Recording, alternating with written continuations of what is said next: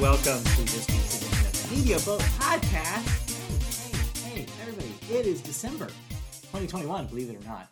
Specifically, the 4th of December. This is episode 307, I believe. 308. 308. I was one off. If you don't know what the Media Boat Podcast is, we are a podcast that brings you news and thoughts about media, including movies, television, video games, and music, not necessarily in that order. My name is Matt. His name is Mike. I'm Mike. He's Matt. Welcome to December.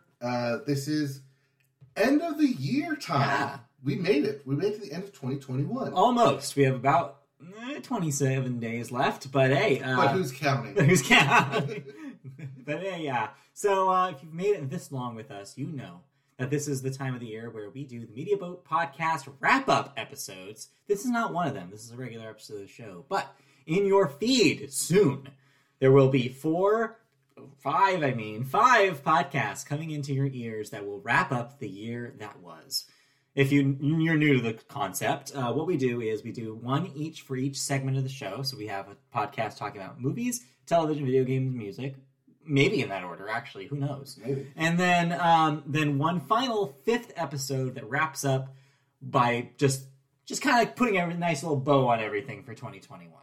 Yeah. Yeah. Wraps up not just stuff that we covered on the podcast, but stuff that happened off the podcast. World events, global events, and just our overall thoughts on the entire year. Yeah. So stay tuned to your podcast feed, and you will receive those right away. No worries about that. Those will likely not be live. Those will just be recorded.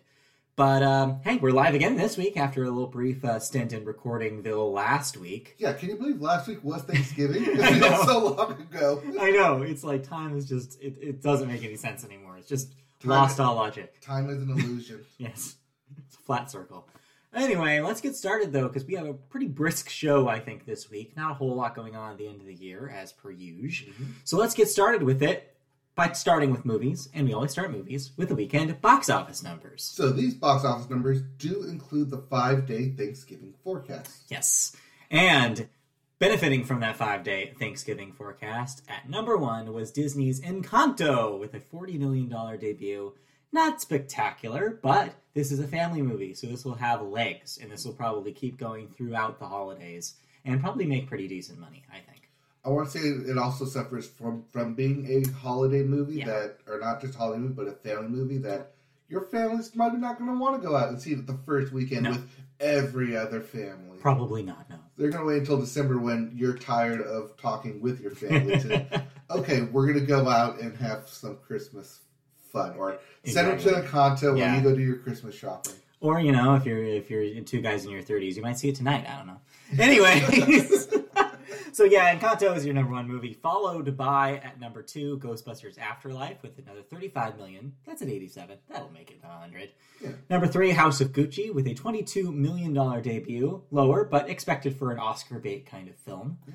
Number four, Eternals with $11 million, adding to its $150 million total. Decent money for Eternals. That is solid stateside. For a movie that nobody is talking about. Yeah, that is the definition of came and went. Yep. I feel like Shang-Chi at least had a little bit of conversation that lasted.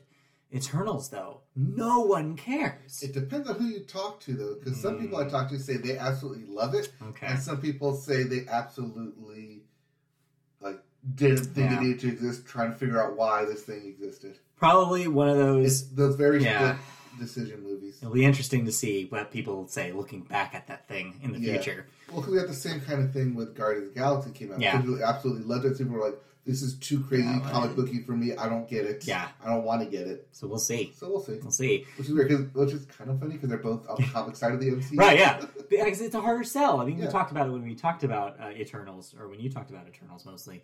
But yeah, I think it's a harder sell. It's the harder sci-fi stuff. It's a little bit more esoteric. It doesn't catch into what we usually think of as the MCU. Your typical MCU heroes like the Avengers. And so it's a harder sell for people who aren't familiar with the comics. They're like, what is this? How does this relate? And so, it's confusing to a lot of people.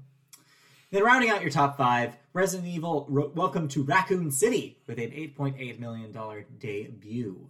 Like we said last week, if you knew this was a thing, You probably went and Yeah, saw you it. probably were the person seeing this, putting that money into their pockets there. But that's only the movies that are out so far. We have one release that came out yesterday and two to look forward to next week. Or at least one heavy hitter coming at you. Yesterday was Wolf, A drama, mystery, crime thriller. about a boy who believes he is a wolf, in case the name didn't give you that hint already. And also Christmas with the Chosen, The Messengers for your religious... Yeah, your usual Christmas movie for the Christians there. Yep. And then next weekend, everything get out of the way, well, except for one thing, because Spielberg's West Side Story adaptation is coming to theaters finally. That is next week. Who knows? We may actually talk about it. Maybe, we'll see. Keep an eye out for that. And then also National Champions. Yep, it's a football movie. Ah, okay. All right. Well, so something a little for everybody there. Yep, student athletes, football movie. Okay. All right. With J.K. Simmons. Oh, J.K. Simmons. Who knows? Cool. Well, but really, it's West Side Story. Yeah, that's really what people are going to be seeing. Early buzz for West Side Story. People are saying that it's what you want it to be. Early critic screenings happened last week, and yeah, pretty positive. Yep. Do you note there are no subtitles in West Side Story? When they speak Spanish, you just roll with it. It is. It is what it is. All right, let's move on then into movie news. Our first story. Hey, we're always talking about new deals with Netflix, and yet another creative partnership has happened, this time with Antoine Fuqua. Am I pronouncing that last name correct? Sure. How would you say it? The other way. What other... Oh, no. Yeah. That's wrong. Probably. I'm going to say that's probably wrong. Probably wrong. So, Antoine has entered a new creative partnership with Netflix, focusing on feature and documentary films. The multi-project agreement comes on the heels of the streaming premiere of The Guilty, for which star Jake Gyllenhaal is currently making awards round. Sorry, I heard a voice. It must have been Taylor somewhere. You mean unbathed Jake Gyllenhaal? Yes. Is currently making awards rounds. As both a director and producer, Fuqua will execute the agreement under his newly renamed production banner, Hill District Media. Quote, working with Netflix on The Guilty was such a rewarding experience, both from an artistic and collaborative point of view, Fuqua told Variety. Fuqua's credits include action classics like the Equalizer franchise. No, it's franchise, but there's only two. Right. Shooter, which I think is just one movie. Yes. And Training Day, everyone's favorite. Yeah. I mean, the one that basically made, rock into a household name. A career, yeah. A career. He's in the midst of a flurry of scripted and non-scripted projects, including Emancipation, the record-breaking $130 million Cannes film package that sold to Apple, starring Will Smith, Amazon's The Terminal List with Chris Pratt, and an untitled docuseries about the Los Angeles Lakers. Okay. Yeah. Right. So if you're a fan of The Last Dance, that might actually be pretty interesting. Yeah, that untitled docuseries could very well be that Kobe Last Dance kind of documentary that was filming during his last season. Has yet to see the light of day. That could be pretty good. But everyone knows that a camera crew was following him during his last season. All right. It's just only a matter of time until that actually premieres. Yeah, I guess we'll see. If he's behind this, I'm all for it. Yeah, sounds like a quality deal. Sounds like a dude who's involved in a lot of interesting stuff. So hopefully good things come out of it. Do notice though that those projects that we did mention, Training Day, Shooter, and Equalizer, all spread out. It's not like he pumps out movies out one by one. He takes his time and with his craft. So I'm excited about this. Yeah, good deal. Could potentially be good.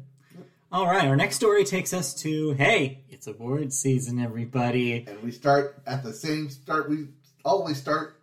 Yes, let's start it. It's the Gotham Awards, which not super big, not a big deal, but if you're in New York, they matter. Gotham Awards, two big winners of the night were streaming movies, The Lost Daughter from Netflix, and Coda, that's all caps, from Apple Original Films. The Lost Daughter, a Netflix drama and debut from writer and director Maggie Gyllenhaal, both Gyllenhaals making it to the news this week. Wow. walked away with 4 awards out of 5 nominations, including Best Feature, Breakthrough Director, Screenplay, and Outstanding Leading Performance for Olivia Colman. Apple received a nice bump for Coda, its heartwarming summer release that debuted at Sundance, with Troy Kotsur winning for supporting performance, becoming the first deaf actor to receive an acting prize at the show. His chances for supporting actor recognition have increased significantly, in what could be a trajectory similar to Paul Raci's for Sound of Metal at the 2021 Oscars. Other awards went to lead actress Kristen Stewart for Spencer, lead actor Peter Dinklage for Cyrano, and the cast of The Harder They Fall, hoping for some SAG love down the line. And as we always say at the Media Boat Podcast, SAG love means Oscar buzz. So look for that in Oscar time as well. Because SAG is the biggest voting block for the Oscars. Yeah. Meanwhile, looking at other awards races here, Drive My Car, the Japanese drama co-written and directed by Ryusuke Hamaguchi, based on a short story by Haruki Murakami, and the country's submission to the International Feature Oscar race, has been named the best film of the year by the New York Film Critics Circle. So, keep an eye on that one too. The group also voted on Lady Gaga as Best Actress for her portrayal of Patrizia Reggiani in House of Gucci, while Benedict Cumberbatch nabbed Best Actor for The Power of the Dog, which I've never heard of until just now, but that's a really good name of something. That's on Netflix. Okay. The Power of the Dog. It's on Netflix, yep. I think it's a Western. Or like she's in cowboy get-up. Okay. All right. So, this does mean that Drive My Car is currently your frontrunner for international awards. So, look for that. All right. With news out of the way, you saw a movie. Yes. Well, I saw a play. Well, that's not a movie. But it was on Apple TV. Or Apple Plus. In movie format. I recently learned that apparently this is called a pro shot in the business. Okay. Is when they're, like the Hamilton thing on Disney Plus, for example, is called a pro shot by Broadway. Is that what they're calling them now? That is what they're calling them. According to Christy, who is a Broadway expert, yes. She says that is called a pro shot. So you watch the pro shot of Come From Away. Okay. Now, did this come out this year, 2021? Yeah, it said 2021 on it. All right. I forget what I was watching. I think it was the Macy's Thanksgiving Day Parade. And then, like, the trailer came out for Apple and said, Come From Away is on it. Okay. I was like, oh. What is this? That's interesting. So I've heard of this musical. I've not seen it. I only recently heard of this musical, and I thought, oh, that's an interesting concept. Yeah. And then it said that it was on Apple Plus. And I was like, oh, I might as well watch it. And you did. And I did. What do you think? So, Come From Away is a story about 9/11, but not in New York, but rather in Newfoundland, where all the planes who were going to New York or Dallas or wherever entering U.S. airspace got diverted to the small town of Gander in Newfoundland. Okay. So the city... Newfoundland? Newfoundland. Welcome to Newfoundland. There's a song about it. So the story of Come From Away is about all these planes that got diverted there to this small town and how they had to house some 30,000 people from planes. Okay.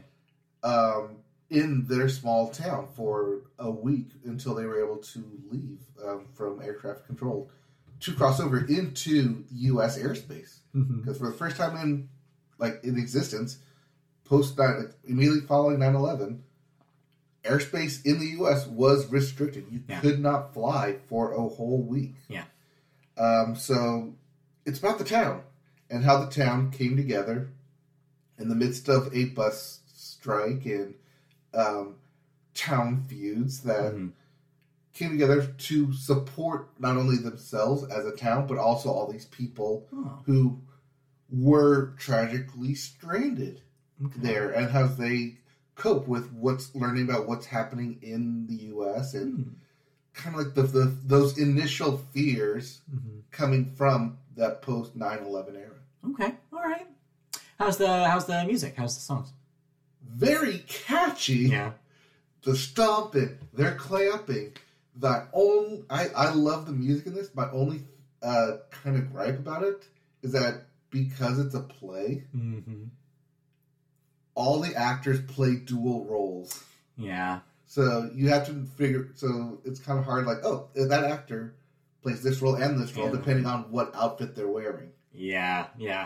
That would be my only gripe, is that they switch so. And you don't rapidly. have the playbill that tells you this person is so and so and so and so. Yeah, you have to go based on context of what they're saying and kind of like where they are in the play. Yeah. So. Okay. But that's like a play thing, though. Yeah, it's if you're used to that kind of thing, it won't be that bad. Right. I mean, kind of similar like to Hamilton, how they played two different parts in the first act and the second act. Right. But here, they switch back and forth. Yeah, so here, they switch back and forth so rapidly. Like, you're wearing a hat, you're wearing a jacket, you're wearing glasses. It switches back and forth so quickly that you kind of need to be paying attention more. Yeah. But like I said, that's very much a play thing where you're playing multiple roles at a time. Yeah. But besides that, you had a good time with it? I had a good time with it. It does break some kind of play aesthetics where it shoots it behind them into the audience, where it does break that illusion of you're watching a play. Yeah. Yeah, it's interesting. Depending on what like the director is thinking and like the approach that the director is having for the pro shot, you'll get two very different kind of ideas. You'll get more dynamic versions like what you're describing, and then you get Hamilton, which is very conservative in that kind of zone. It's very zoomed out. It's very like, no, we want to make sure that you remember that this is happening on a stage. It's very stagey. Yeah, it's just different, I guess, schools of thought, I guess, for people who are approaching these kind of projects. Yeah. It just moves really fast at points, especially when they need multiple players to talk about multiple different characters. I liked it, though. I liked how fast it was. I liked the music. It's catchy. I think this can exist in play format and probably not translate well to an actual like film. Yeah. You may run into kind of like the Evan Hansen type of problem where it doesn't quite play one-to-one. Yeah, for sure. Besides, I mean, that's kind of a bad example because of Evan Hansen's content material. But it is the most recent thing I can think of. Right. It is a good comparison point for 2021 releases. Right, the recent adaptation. One thing we will not be talking about our year-end wrap-up. Dear Evan Hansen. Yes. All right, well, cool. Did you watch anything? No, nothing new. No, we're doing some catch-up. We may or may not catch up on Cruella, now that's on Disney+. We might pop that in tonight, depending on if we end up doing that. Now, does this count as a movie? No, it's a television. All right. If it's multiple parts, it's television. That's why I talked about it in television last week, but we'll get there. We'll get there, trust me. So for now, I guess that means we can move over into television, and we always start the television section with the Sports Corner. We actually have a corner to point to. Okay, well, there's one big sports story that we'll get to, but it's so big we've carved a spot into television news for it. So before we talk about that, let's talk about the rest of the world in sports, including the WTA has pulled all events from China. That is the Women's Tennis Association. Thank you. Following a story last month where 35-year-old Peng Shuai, a former doubles world number one, used a post on Chinese social media website Weibo to accuse 75-year-old Zhang Goli, the former Chinese vice premier, of having coerced her into sex. Her lengthy post was quickly deleted by Chinese censors, and Peng disappeared from public for more than 2 weeks, as the WTA and colleagues said they were unable to reach her. She was able to come out and say, I'm fine, everything's fine. That's good. But this is very reminiscent of what happened to the Chinese actress, Fan Bingbing. Yes. I want to say last year or 2 years ago. 2 years ago. Where she disappeared from social media and the spotlight, only to come out later and say, oh, everything's fine. Yeah. Very, very similar circumstances. Yeah, it's another one of these stories, and these stories come up every year at this point, where China just has an iron fist around all of their media. Everything that the country has is just owned by the government. Like, the government has so much power And so they have the power to censor anything that they deem controversial or anything that speaks against their government.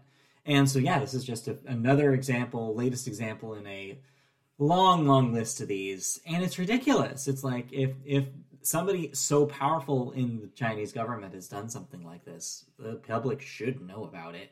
And Peng Shuai is very brave to have said this, very, trying her hardest to get this story out there. And it sucks. It sucks that she doesn't have a forum for this.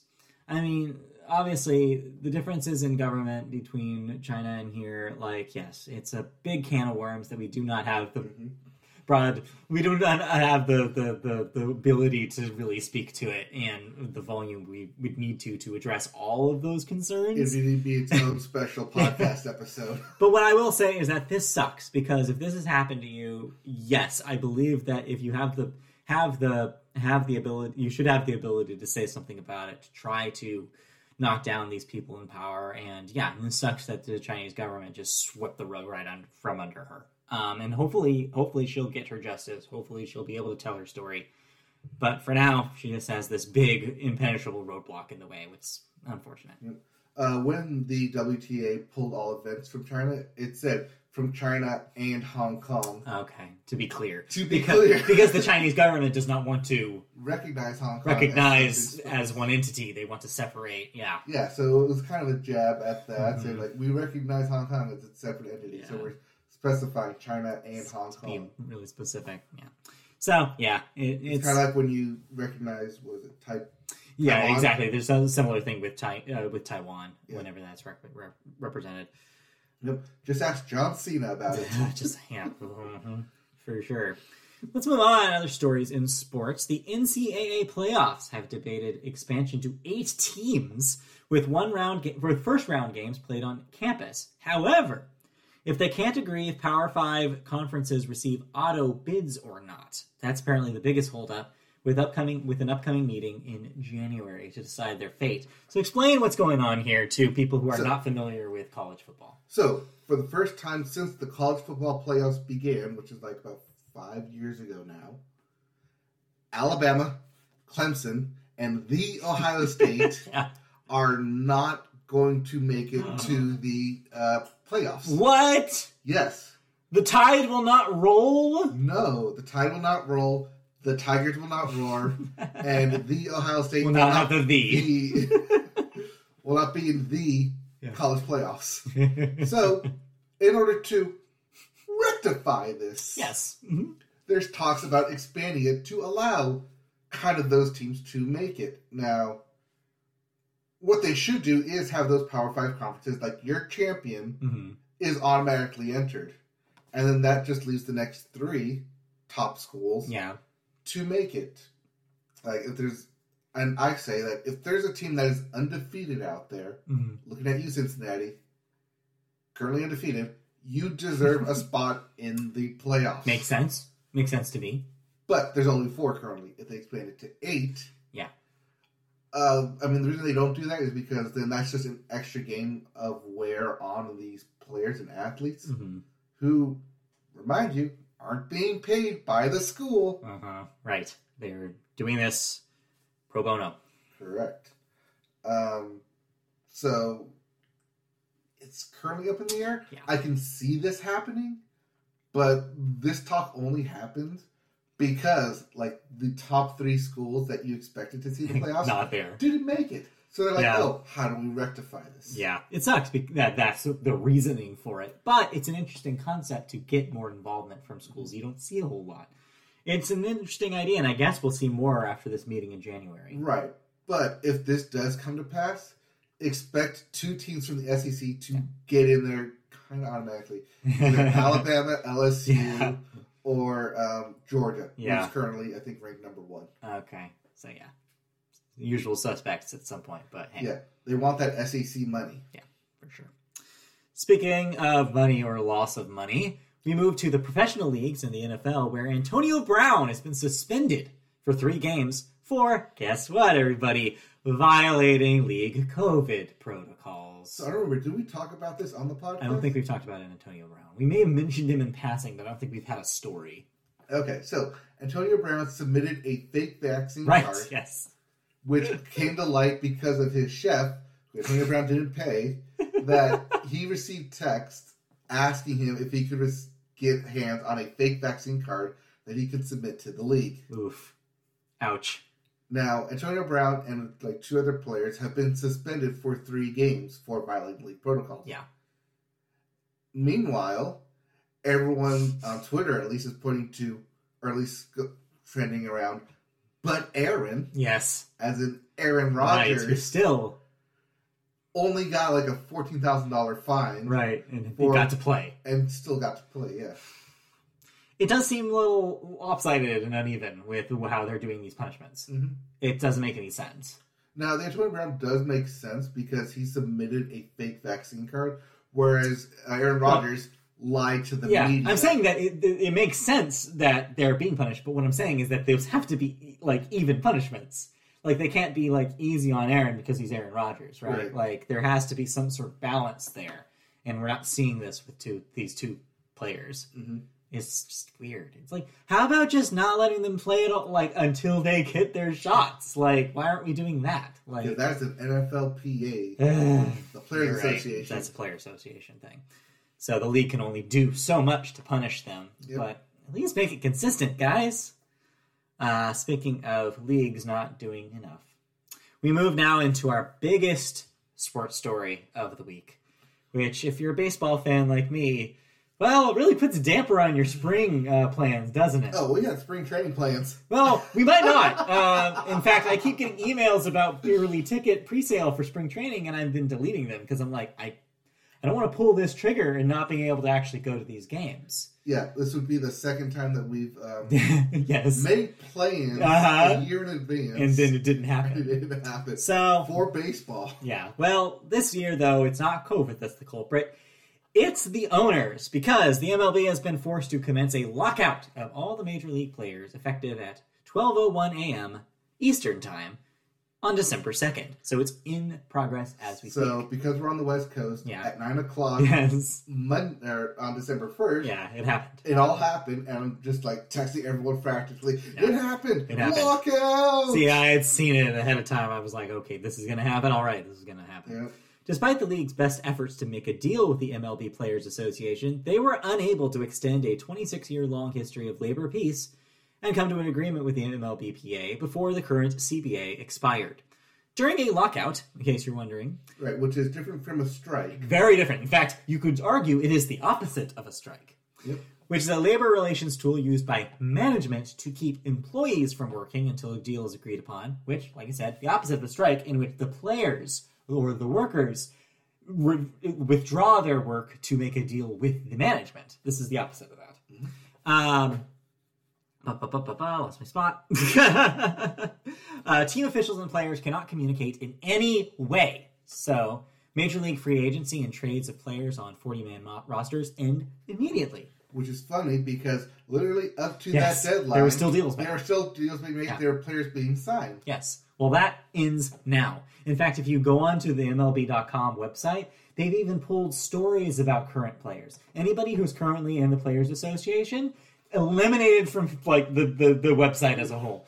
All their news stories now, they were snapped from existence. Yes, it looks like that, because if you go to their news stories now, it's all about retired players. It's all about the Hall of Fame. It's all about like best ever stats and shit, stuff that they can do without having to actually make deals with the Players Association. It's fascinating.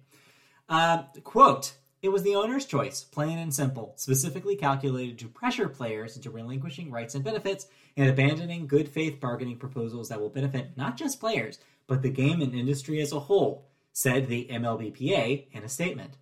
"These tactics are not new. We have been here before, and players have risen to the occasion time and time again. Guided by a solidarity that has been forged over generations, we will do so again here." End quote. Some of the most contentious aspects of the negotiations center on attempts to alter free agency and compensation, and ways to inspire more competitiveness across the league. As part of recent negotiations, the MLBPA proposed changes that included free agency after 5 years of service time instead of 6, salary arbitration earlier in players' careers, and a raising of the luxury tax threshold, among other things. The 3 previous lockouts did not result in any regular season games missed, though, so here's your history lesson for you.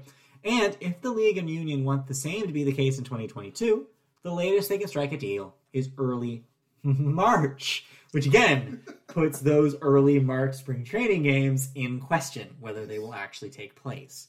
So we'll be up until basically the week of those games to figure out whether we're actually going to go, which sucks for us because it means that those tickets are going to be hard to get.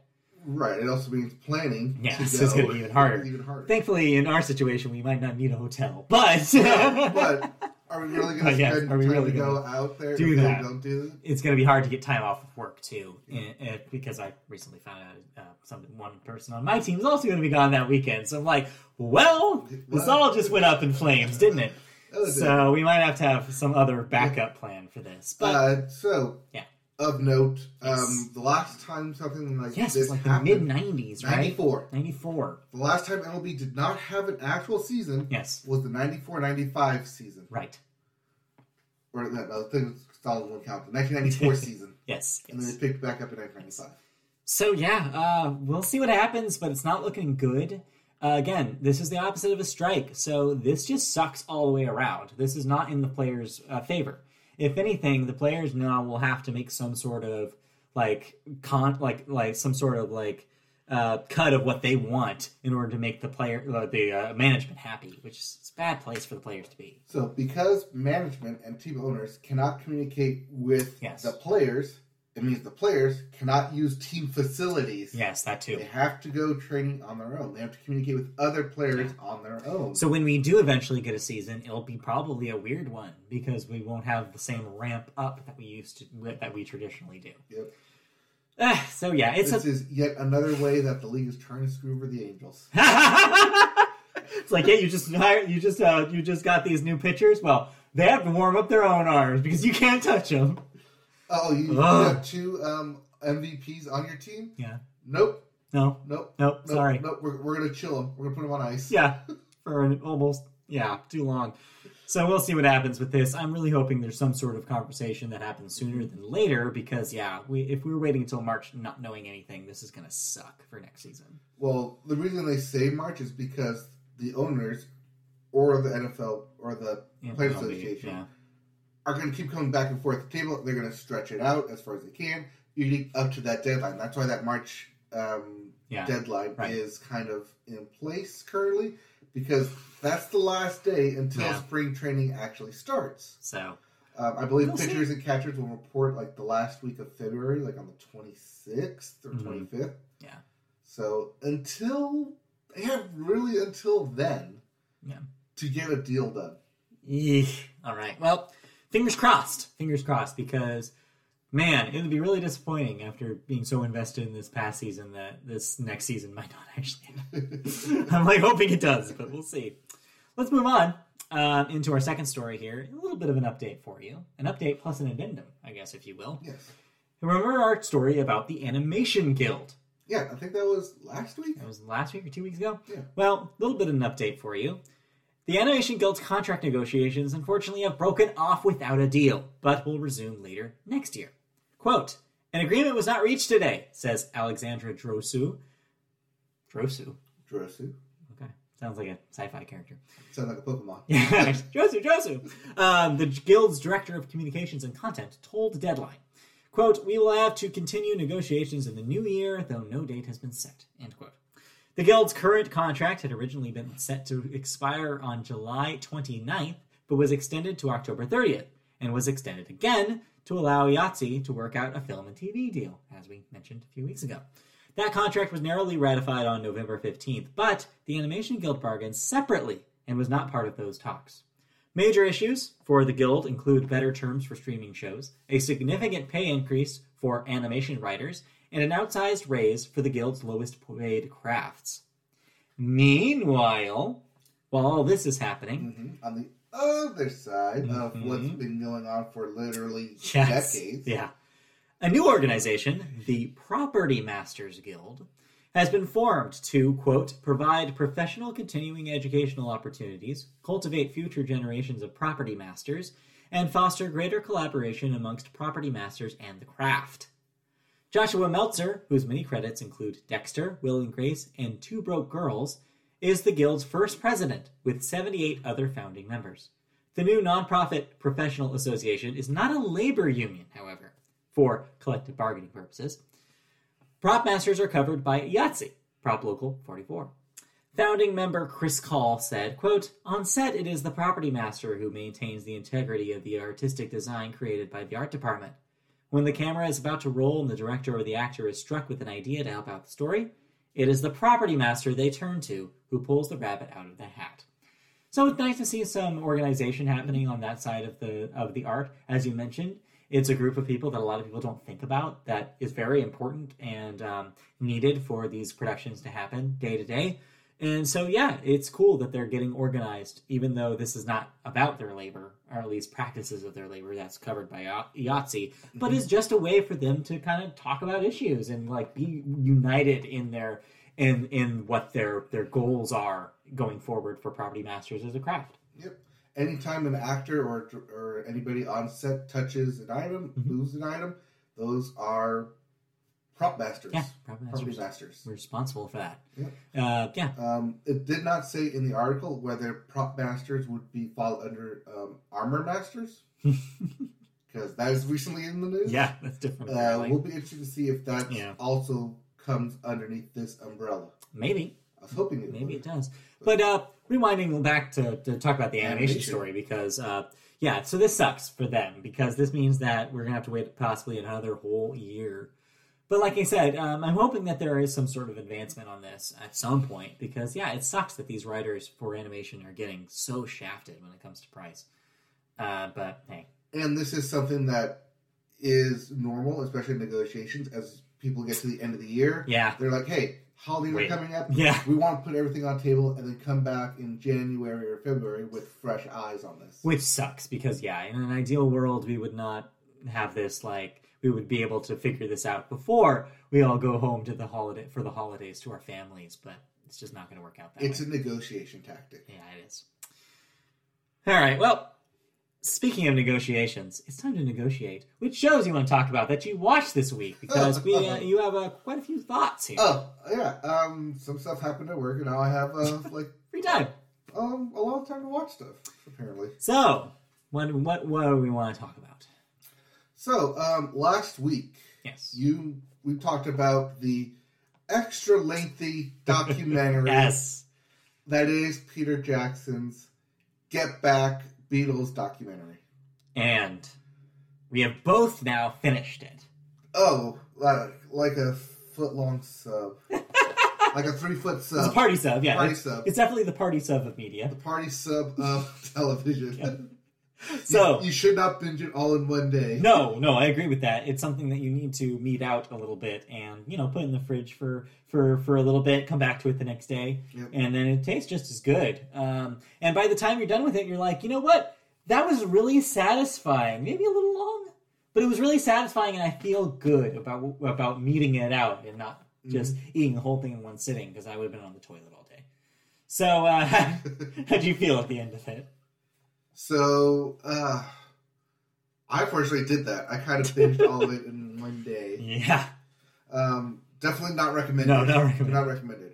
But I was shocked, mainly at how much footage they actually got. Yes! And that's not even... That's just the top of the iceberg. Yeah, that's just, we have all this footage in stock. Wait, what do you mean you have 190 hours worth of footage just on hand, untouched? Yeah. About the Beatles that no one's ever seen. Right. What do you mean? It's just been sitting there collecting dust, and we never knew what to do with it. Yeah. Save us, Peter Jackson. You're our only hope. All right. So how do you think he did? What by the end of this thing? What is it? What do you feel like the story it's telling? What is this thing? Because I think we talked a little bit about it last week, but those were kind of first impression thoughts. So, having gone through all 3 episodes, I think this journey can be broken up into 3 folds. Yeah. 1, the creation of an actual album. Yes. 2, how the Beatles work together and kind of their later years of all the tension between them and why them coming back together was such a big deal and how hard it was to even keep them together. Yeah.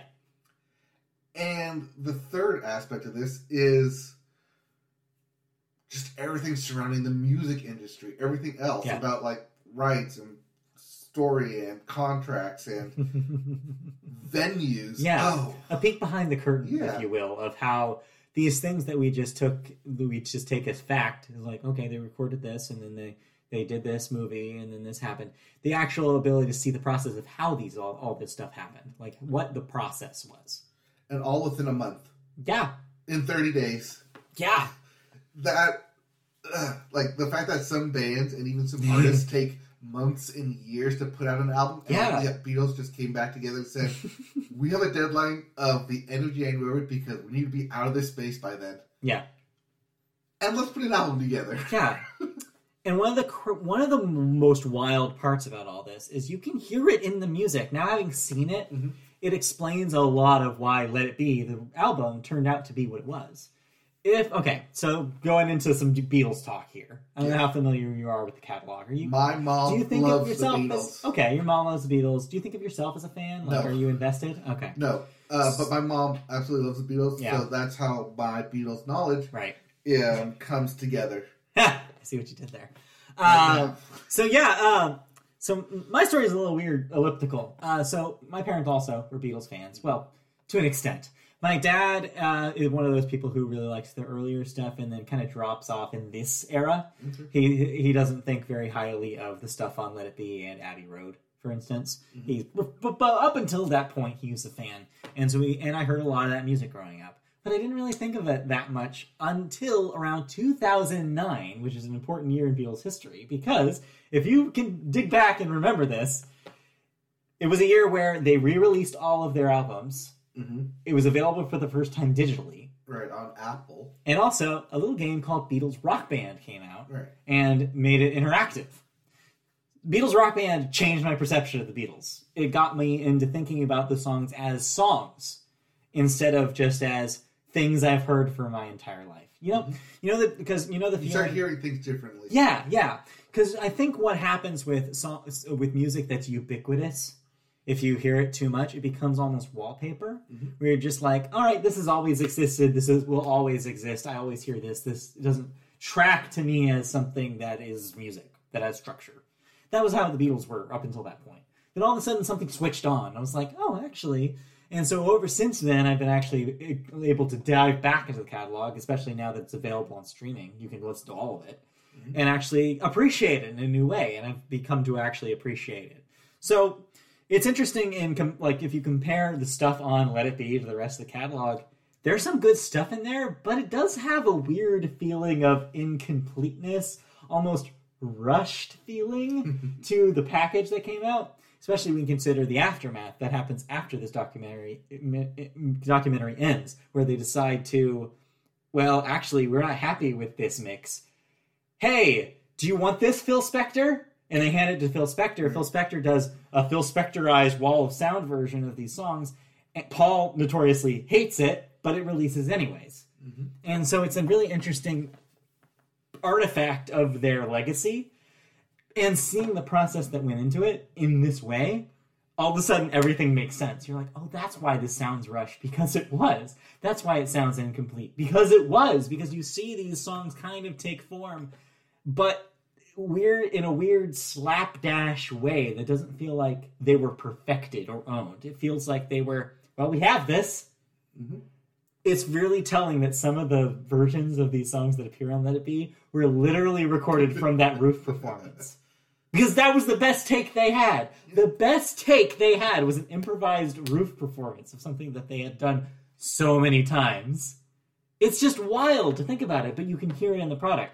But because they're the Beatles, it's still good. Mm-hmm. If you put any other band in this scenario, it would probably end up way worse. Yeah, that's probably one of the things that I loved about this documentary is that full concert at the very end. Oh, it made that sequence everything worth it. Is so perfect because the way that Peter Jackson does it is brilliant because he's like, okay, we have multiple shots that were filmed for the Let It Be film. let's show all of them. Let's show every angle that the camera has caught. Yep. But at the same time, let's also tell the narrative of this other footage that was caught during the same time, which includes some local police officers trying to shut that whole thing down. And it ends up kind of being a classic British farce in a way, where you're watching these officers struggling to figure out how they can shut it down when actually they are totally powerless because it's the Beatles that are up there doing this. All right, and then also random interviews with like, "Oh, you like this sound? Yeah, like, yeah. Like, you know who the Beatles are? Yeah. That's them playing. Oh, it sounds pretty good. Or like, oh no, I don't like the Beatles. Like, they're just bad. The whole thing just ends up being. I saw a tweet the other day that was like, the struggle that the police officers have during the rooftop concert is the best comedy of the year. I legitimately had like belly laughs watching that thing several times. It's just brilliant, just what he was able to do with this footage. So yeah, I came out on the other side of this being like, it's long. I don't think all of it really is that great. Like, maybe there's little bits and pieces that absolutely are kind of boring and don't need to be there. Mm-hmm. But as a whole, the thing that exists, it's amazing that it exists. It's amazing that they put it together. It's amazing that we get to see it because it's, like you said, a peek behind the curtain in a way that we've never seen before, in a way that few other artists can even, like, we can even see. Like, this footage does not exist for some bands that I think it should. Like, it makes me want this for other bands, right? Like, to get that process, to see that version of this, because it really gives a new perspective on how music gets made. It's a fascinating piece of history that has only come to light. Yeah. Did Peter Jackson do a good job here with what he had? I think so. Yeah, I think so. There was one bit in there which was when they had the audio recording from the teapot in the cafeteria. Yes. I thought that was a little, like, fly on the wall. Yeah. Very, like, almost I shouldn't be listening to this kind of conversation that happened. But I'm glad that it's there because I think that it's an interesting perspective because it makes you think of how interesting these people are in the Beatles. Like, it's so easy to just think of them like, oh, they're the Beatles. But when you start thinking of them as like specific individual personalities, you get why these dynamics were so strained, but also sometimes why they got along so well. Because you mentioned specifically in kind of the second pillar of your three-pillar like take on this thing, that you can see the strained relationships. Mm-hmm. But the interesting thing, that the narrative that this adds to the story, is it wasn't always strained. There's moments where they're having fun with each other. Yep. There's moments where all of them have pure joy and are working together in a really positive way. It's just that the strained stuff is so important to their legacy and why this was their last live performance and why it kind of ended like months after this happened. That's become so much of the story that we just assume, oh yeah, they were about to break up. But you can see why they were friends. You can see why in moments why they were a band. And so it's that up and down dichotomy. Right, and you also get that glimpse of kind of the Beatles lore of Yoko Ono in with John Lennon. But I think it's very smart here that they show that she doesn't do a whole lot. Yeah. And she's not really actively trying to disrupt anything. Right. And so that urban legend that she brought the whole operation down, I think this finally buries this. Mm-hmm. I think like that's such an old like thing at this point, and this finally is the document that proves. Don't be our Yoko. It's like, no, she was just sitting there, and then you also see everybody else had their partner in the room at some point too. Yeah. In fact, one of the most fun segments in this thing is when Linda's daughter is in there with the band and gets to just improv with them. It's fun, and you realize like, oh no, it wasn't just Yoko hanging out. Everybody had their turn like hanging out with the band because it was that kind of vibe. It was just like, I don't know, come in, hang out with us. Yeah.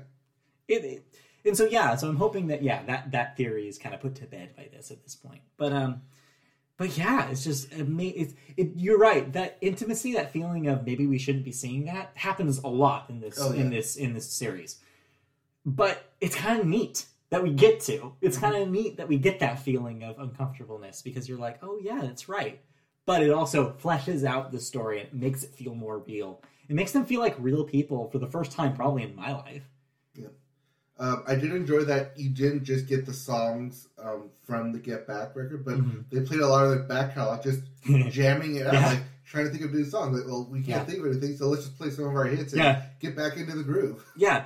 And in a way, just as it makes them feel like real people, it makes those songs feel like real songs again, where it's like, oh yeah, that's right. They just didn't like record this and it exists and they forgot about it for the rest of time, which is easy to think about if you're, say, 30 and never lived during the Beatles, you know? But it's interesting. But yeah, it makes them feel like, oh wait, no, they're musicians who learned and practiced these songs over and over again, so of course they think about them all the time. Of course that's on their minds. Of course John will just start improvising an old Beatles song because he wrote them. Like, it's like, yeah, of course he loves, like, it's part of who he is. And it's just, yeah, it's a fascinating thing. It is a fascinating thing, and we will definitely talk more about it in our year-end wrap-up, I think, because this is, it's a wild thing that even exists.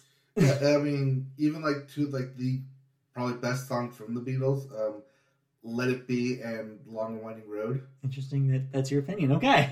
Like, almost didn't happen. They were struggling with those songs. Yeah, because they were such Paul vehicles that he was having a hard time selling them to them. Yeah. And the lack of conversation around Let It Be specifically makes it seem like Paul was just willed it into existence. He was just like, hey, I've got this piano number called Let It Be. If you guys want to play on it, you can.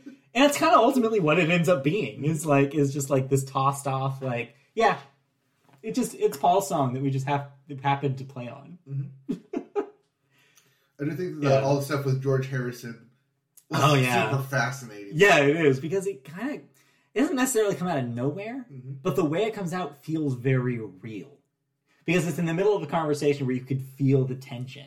Even though it's not like yelling. No one's yelling at each other, really. No. It's just, in fact, the yelling already happened at this point. What's happening in that moment is just weird, like, unsaid stuff. And that's when George gets up. He's like, all right, I'm done. I'm out. Because you can feel that he was just over it. You can just feel like he was like, if I had the option of not dealing with this bubbling nonsense, then I can just leave and do my own thing for a while. And the way the band reacts to that is also interesting. I don't know. We could talk about it for hours, honestly. There's so much in here. There's so much substance. It is 8 hours. It's true. Well, 6 hours of constant footage, but yeah, I mean... Man. It's great. It's great. If we haven't said that we liked it, I think we should probably say we liked it. Yeah. But yeah. Yeah. Also, we should say that you should watch this, even if you're not a fan of the Beatles and just music in general. Yeah, if you're a fan of music and want to see a little bit of how it gets made or how it was made in 1969, this is the perfect example of this. This is going to be something I think you're going to see in music classes going forward. Be like, a teacher could pull this up and be like, hey, you want an example of somebody recording something to like an 8-track recorder? Here's that. You want an example of somebody doing a live concert in 1969? Here's an example. Oh, I did love all that. Paul McCartney just had like all these 8 tracks in his basement. Like, just bring it from my house. I will record on those. It's so wild. Like, they were on the forefront of so much stuff. This was, notoriously, this was around the time where they were finally bought into stereo. Up until this, they were a pretty much mono-only band. This was the first record that they were like, no, actually, we got this set up now. We can do a stereo recording. One of my favorite bits, again, we can talk about this for hours, but one of my favorite bits is them talking about that 4-speaker monitor setup that they have. It's like, so I forget who says it, but they're like, no one has 4 ears. What is this for? And looking back at that in a world where 7.1 is standard is hilarious, right? Because you're like, no, they were just learning that this technology existed. Right. This was brand new. Trust me, you'll get it. It'll make sense. Just wait. So... wow, just it's incredible. It's incredible that it exists. But we have to move on. But we have to talk about other stuff. Because you watched other stuff. Yes, I watched other stuff. Not as good as this. No. Anyway. All right. Real quickly, I'll talk about 2 stuff that are sequels. Well, not sequels. Second seasons. And kind of final seasons. All right. First up, Saved by the Bell on Peacock. Season 2 is out. Okay. So both of these... both Saved by the Bell and F is for Family. I'm going to talk about both of them. Okay. But both have kind of the same thing, the same theme, which I've been harking on for TV to do. Yeah. especially over the past like 3 or 4 weeks here, is do better. And that's the thing for both of these seasons is we can do better, we need to do better, and we will do better. Both Saved by the Bell and F is for Family, the final season, harken back to that phrase of just do better. Saved by the Bell has its continuous high school hijinks. I don't like that they keep trying to force ways of stuffing the old cast members into this. Almost as if like the writing staff is, we don't really want to touch high school, but we also kind of need to fan the flames of people who like the original Saved by the Bell. They have to give people what they want, which is seeing that classic show. Yes, but then you're forced into situations of kind of force-feeding these people that you know into situations just so you have a reason for them to be there. Right. So do you think it encroaches a little too much into the meta kind of feel and not enough original stuff? When you have Zach Morris become a substitute teacher so he can spend time with his kid, that is the definition of ham-fisted way of, I want to shove the original cast member into this new series so he has a reason to stick around. Right. It's stuff like that that definitely pulls me out. But a lot of the stuff they talk about like in it, about kind of like, I don't want to say that it's, how do I put this delicately? Woke? Sure, but it does address a lot of these new issues that high school students are dealing with. And kind of one of the ones that I really like is the power dynamic that was brought up in the first season that didn't really get to a lot. Kind of made a pinpoint into the second season is the power dynamic between the haves and have-nots. Yeah, because that's the whole premise of this new reboot of Saved by the Bell, which is one of the schools in the lower end district closed, so everyone's shuffled to the to the preppy Bayside school. Yeah, and that was the interesting power dynamic from season 1. Most of that is shoved to the side, except for one plot line here.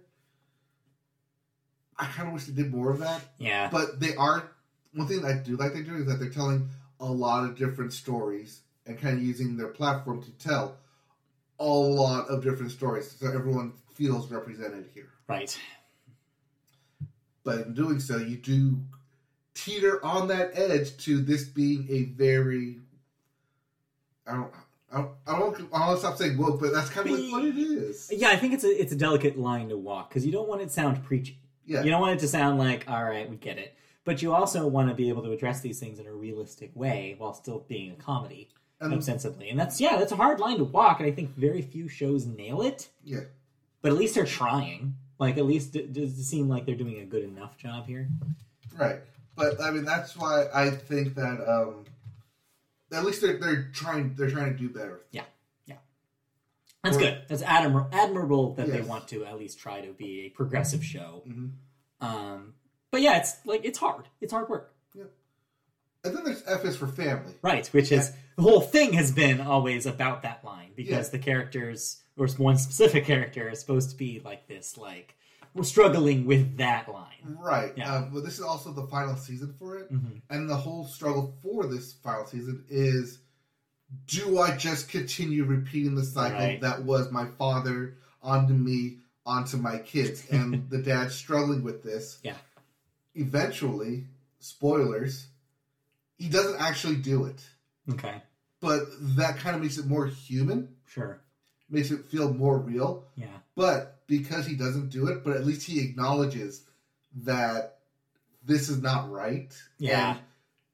And every single character in the show has that realization that this isn't right. I don't like where this is going. I can't do something about it right now, but I can be better going forward. Yeah. Yeah. Interesting. It's interesting take because I feel like BoJack Horseman kind of did this already in the animation on streaming sphere. And so it's really interesting to get a slightly different take on that. I think where BoJack eventually landed was yeah, he tried and he gave it a shot at the end there. But ultimately, the final episode of that show does kind of leave it up in the air exactly about what his fate was. Whether or not he was actually punished for the worst actions that he did is kind of left for you to decide.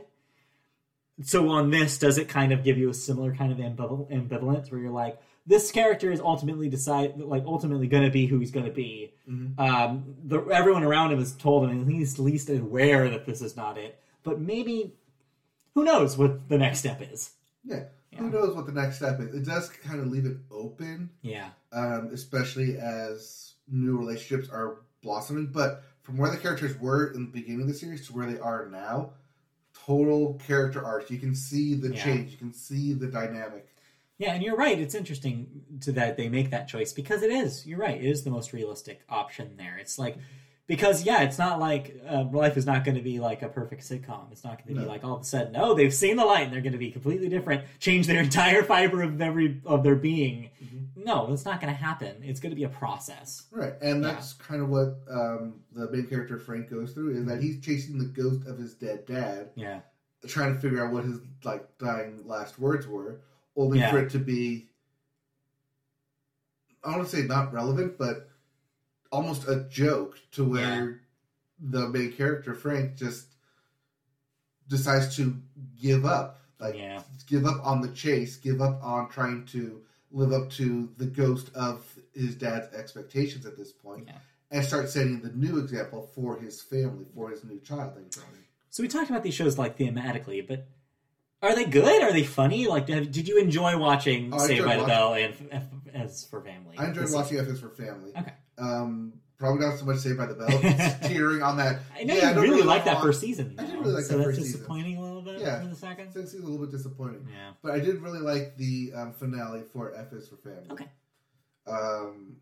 I'm not sure if I'm ever going to go back to it because it is kind of complete. I mean, that's the same thing with BoJack. It's like I don't want to do that again. Right. It was good the first time, but oh boy. But if you're interested in it, especially in Bill Burr's kind of humor, sure, it's all there. It's all there, ready for you. Yeah. Now, something completely different, but also on Peacock. Yeah, in the comedy sense. Yeah, I'll just be really quick about this because I've only watched the first couple episodes. But hey, 2 Media Boat favorites. Yep. Do you like holiday baking shows? Yes, I do. Do you like Andy Samberg? Yes, I do. Do you like Maya Rudolph? Yes, I do. What if I told you there was something that could deliver all 3 of these things to you? In like a holiday baking challenge? Hosted by Andy Samberg and Maya Rudolph.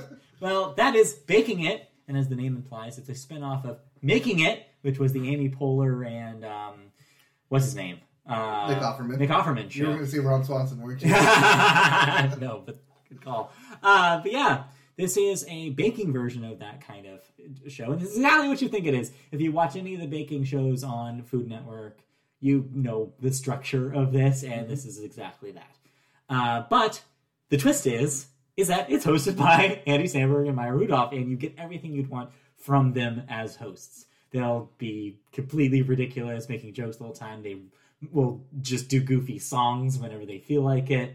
There are pre-recorded, some like animated segments that come up in there.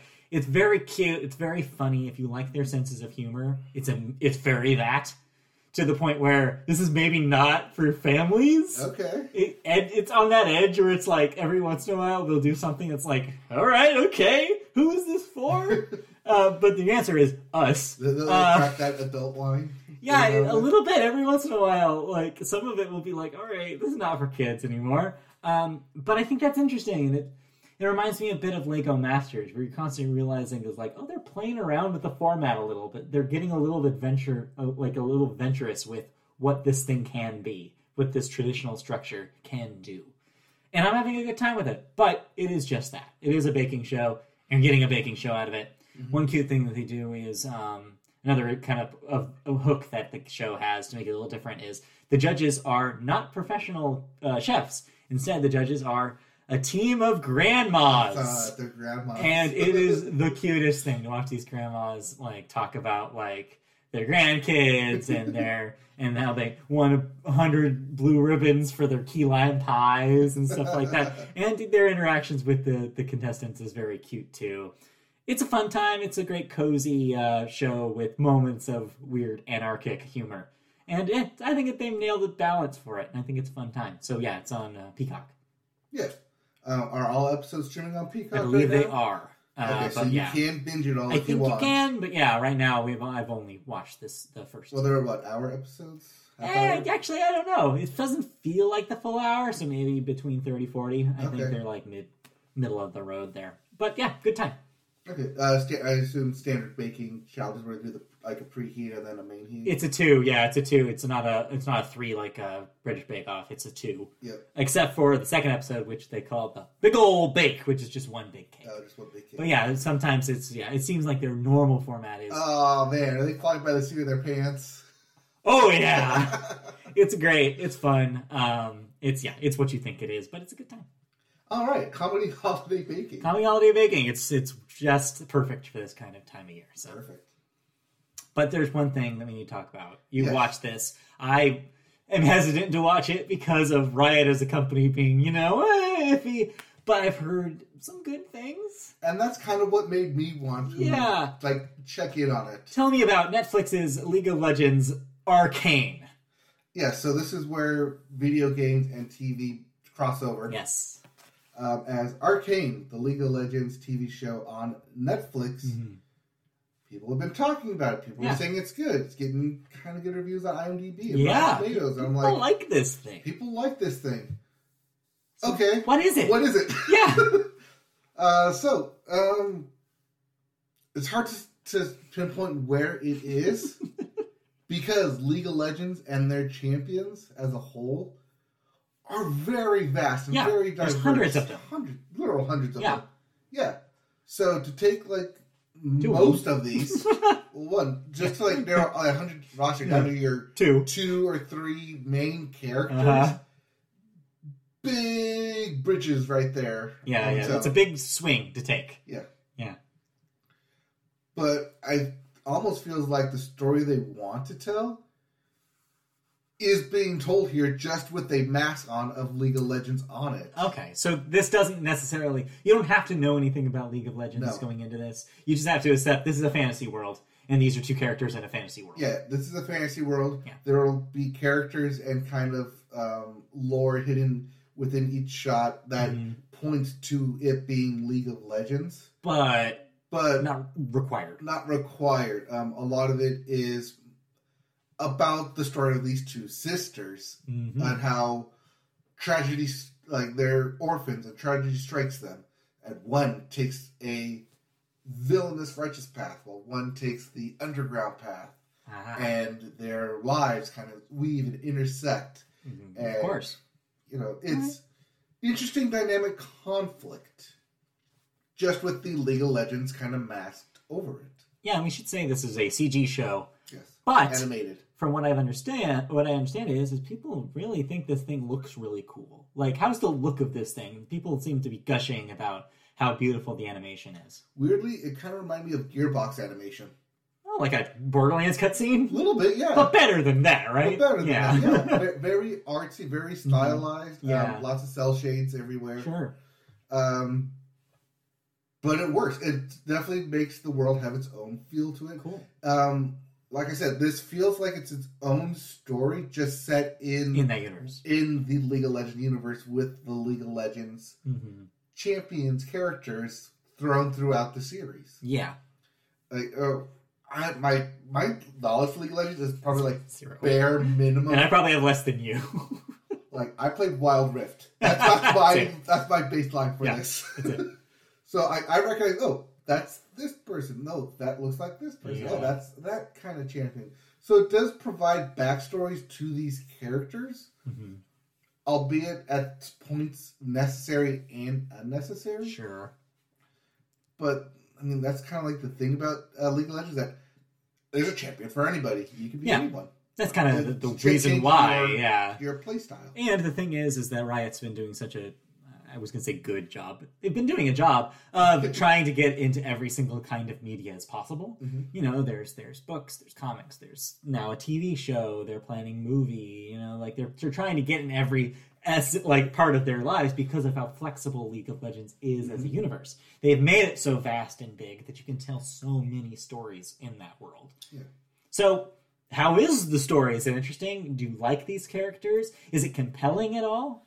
It's very compelling to that of Avatar. Okay. In where it's set in a fantasy world where there's both magic and realism. Yeah. Kind of smashed together, where they right on that edge of where they meet between fantasy and reality. Okay. Between I say Avatar, but I really mean like Legend of Korra. Right. Where that like technology kind of meets magic. So that it's a technology versus magic kind of theme here. Yeah. Okay. Where you're trying to harness what is magic. Yeah. For the masses into a technological age. Okay. But at the same time, it's about these two sisters. Yeah. And trying to mend the bond and trying to be in each other's lives while focusing on two different sides of the law. The sisters thing and that dynamic kind of reminds me of Raya and the Last Dragon from earlier this year. Bit, yeah. A little bit of that kind of vibe. They weren't sisters in that, but you know what I mean. No, but I did kind of get that vibe same while kind watching of it idea, too. Yeah. It's an interesting concept, and here's the question. Do you think I'd like this? Do you think I should give this a shot? No. That's a weird thing, though. That was a quick no. That's a quick no. That's a weird thing because about this. I was almost sold by this conversation so much. I'm like, maybe I should give this a shot. Because one thing that also this kind of reminds me of is Kipo and Age the Wonder Beast, the show that I really liked from last year. Right. And I'm getting similar vibes here. So, but do you think this is different enough that it's not? I think it's different enough. It does also focus...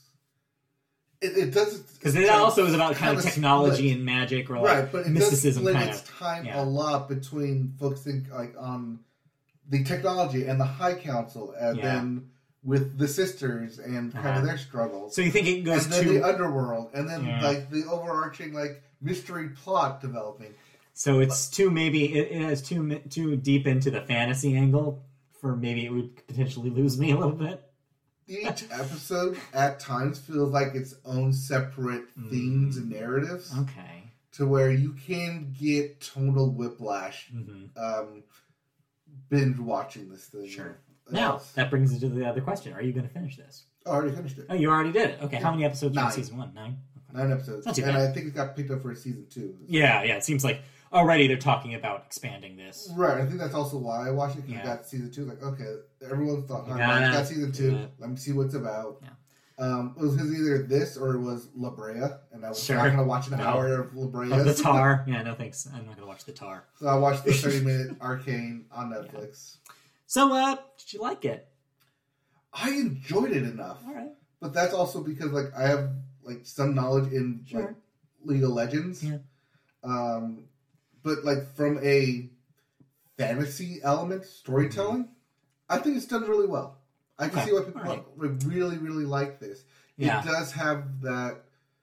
I think that what sells people on this is that family bond with the sisters. Sure, yeah. And their struggle to remain sisters and be a part of each other, even though life is tearing them into separate dimensions. The situation they're in has made that difficult. Yeah. Okay. Yeah. I mean, it sounds interesting potentially, but yeah, I don't know if I should give it a shot. I don't know. I'll continue debating that. Just for warning, it does do a time jump between like the first 2 episodes and then like the back half. Okay. To where it starts off them as kids and then it jumps to them as adults. Right. So it picks up. Well. Okay. Well, interesting. So that exists. It exists. Anything else in television that we need to talk about? Nothing else that I watched. I don't have anything. Hawkeye is continuing. Yeah, still exists.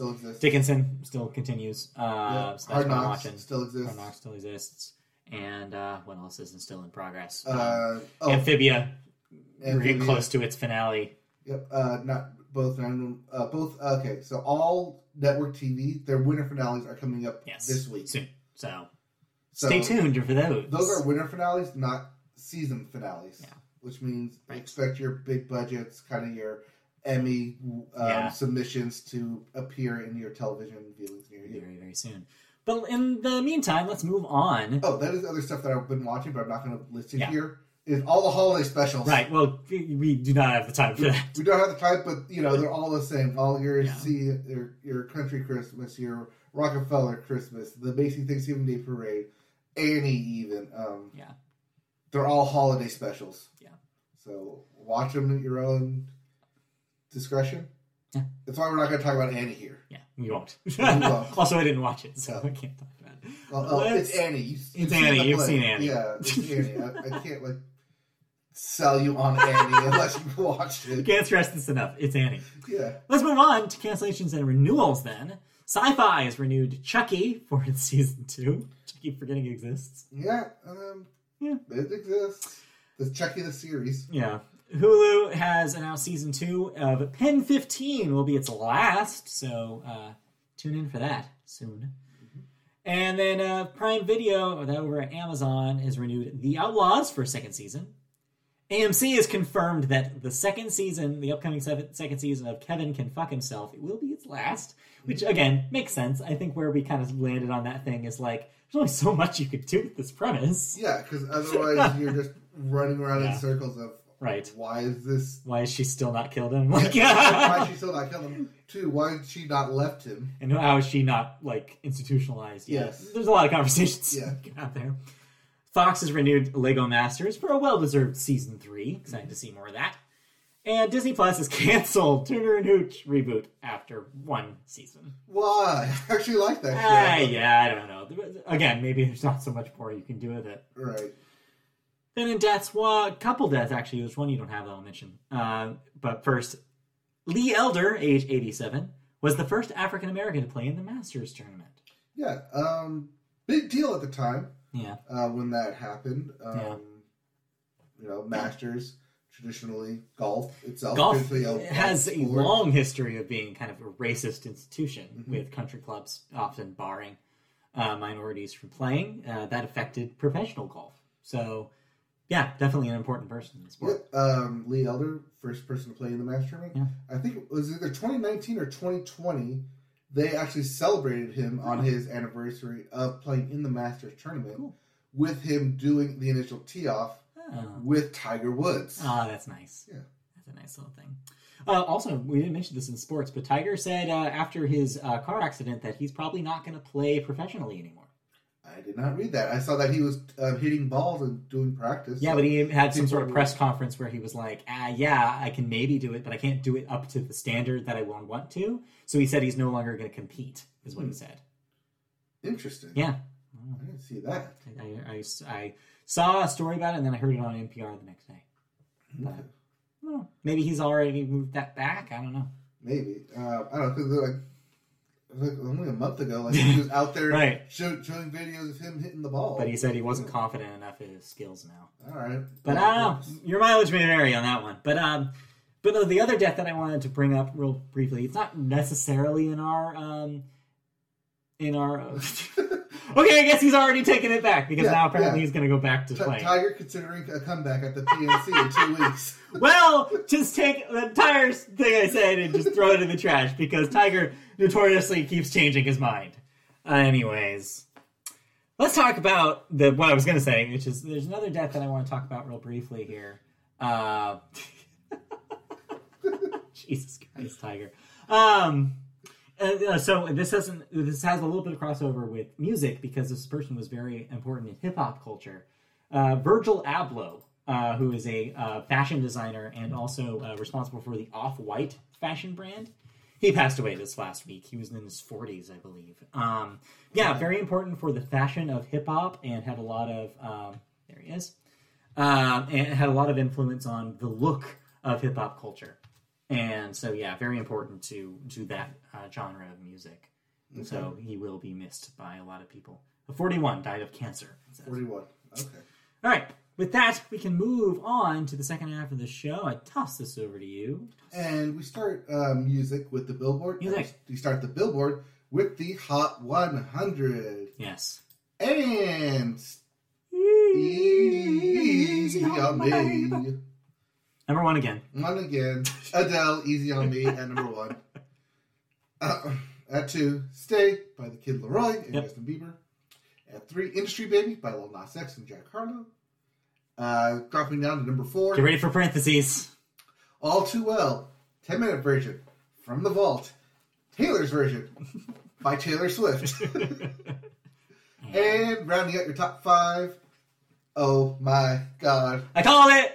You called it. I can call one. Ring ring. Okay. Ring ring. I have an apology and a gloat to make here. Yes. My apology is, yes, if you rewind the tape about a couple months ago, yes, I know I was wrong about Halsey's song being a single. It wasn't. Apparently they sent it to radio and nobody played it. So I was wrong about that one. Mm-hmm. But I called this one. I said, this is her radio single. Sure enough, I heard it on the radio last week, and it is charted at number 5. So I called it. You called it and they answered? Yeah, they actually answered this one. I was right.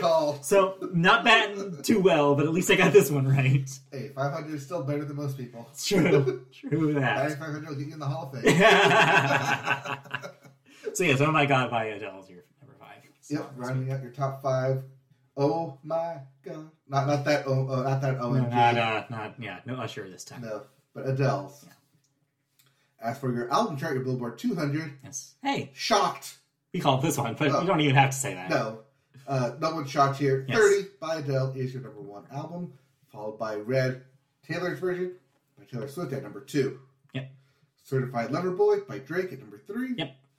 At 4, An Evening with Silk Sonic by Silk Sonic, and then which I talked about last week. And then, much to our chagrin, Dangerous, the double album. Back somehow. Top 5. Because who knows? Because it just keeps coming back. Because someone's trying to specifically anger us.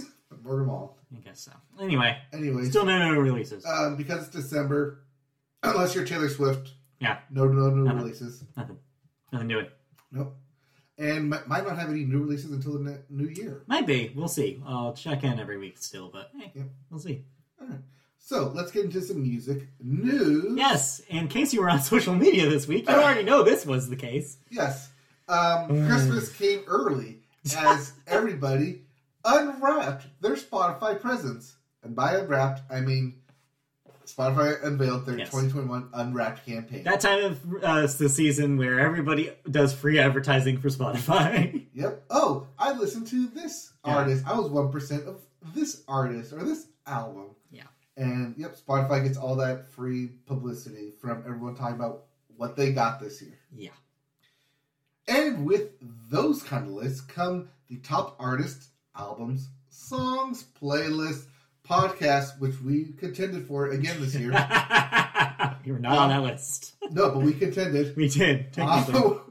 On Spotify. Yes. With more than 381 million total users. It's a lot.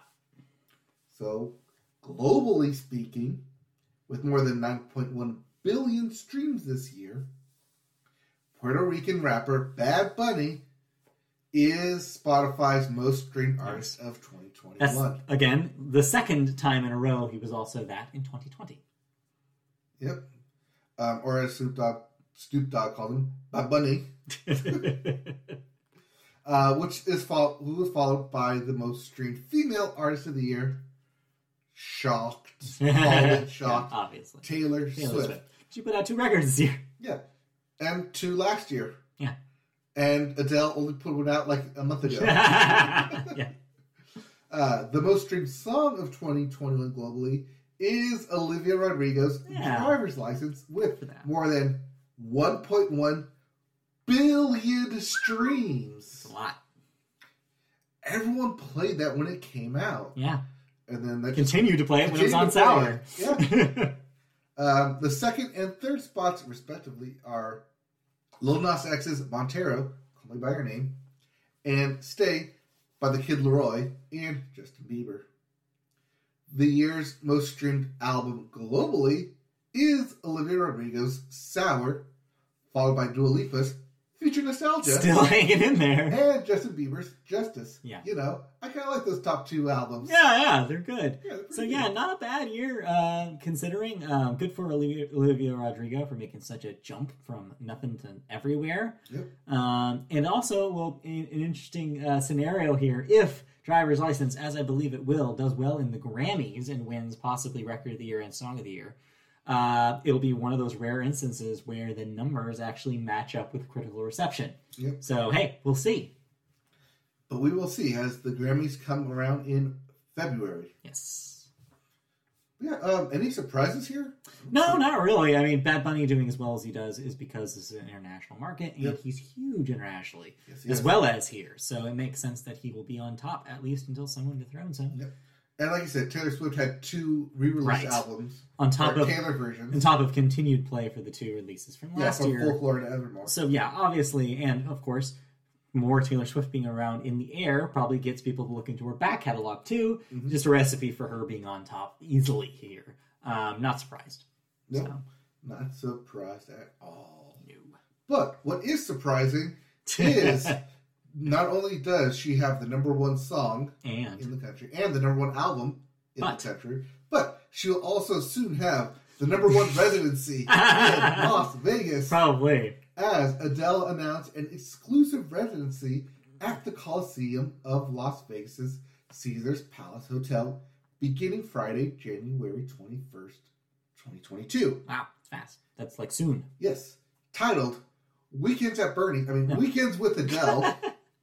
The singer will perform 2 shows each weekend through Saturday, April 16th. Please see the full list below. Yeah. For a total of 12 weeks. The date. Sorry, I copy and pasting stories. So, the long rumored announcement comes on the heels of the singer's 4th album, 30. Yeah. Which, as we said, debuted at #1 this week and is by far the year's biggest first week numbers with around 839,000 units being sold. Absolute unit. It also debuted at #1 on album charts in 30 countries and is already one of the biggest selling albums of the year. Which it did in about 3 days. Topping Taylor Swift's Evermore, which had sold about 462,000. Yes. Basically, almost double. It's 11 very, months. very important to mention here that part of the reason for that is because they're counting all the vinyl records that were manufactured. Because this doesn't mean sold through. This just means sold. Yep. So this is including numbers sent to retail. And I'm sure that as soon as those records were done, which she made sure that they were done in time, Yep. they were sent directly to stores. So a lot of those numbers are that. This is not actually It's the sold printed through and numbers. sold, Yeah. not actual retail numbers. So yeah, so take that as you know, for like a little grain of salt there, but Mhm. still pretty good performance for 3 days. So when we had the story like a month ago about one, Adele needing to make sure that the Yeah. record was complete on time for printing, Yeah. and 2, that all the printing like around the world basically went to Adele. Here it is, 839,000 This is units. what her people wanted, and they got what they wanted because they made sure it could be this way. Yep. It was a calculated thing for it to be this way. I even heard on the radio coming up here that apparently Ed Sheeran was among the many artists who tried to rush their record to stores in order to make any vinyl sales. Apparently, that equals was a to the deadline kind of thing for him. So What, yeah, you can't do it in a month?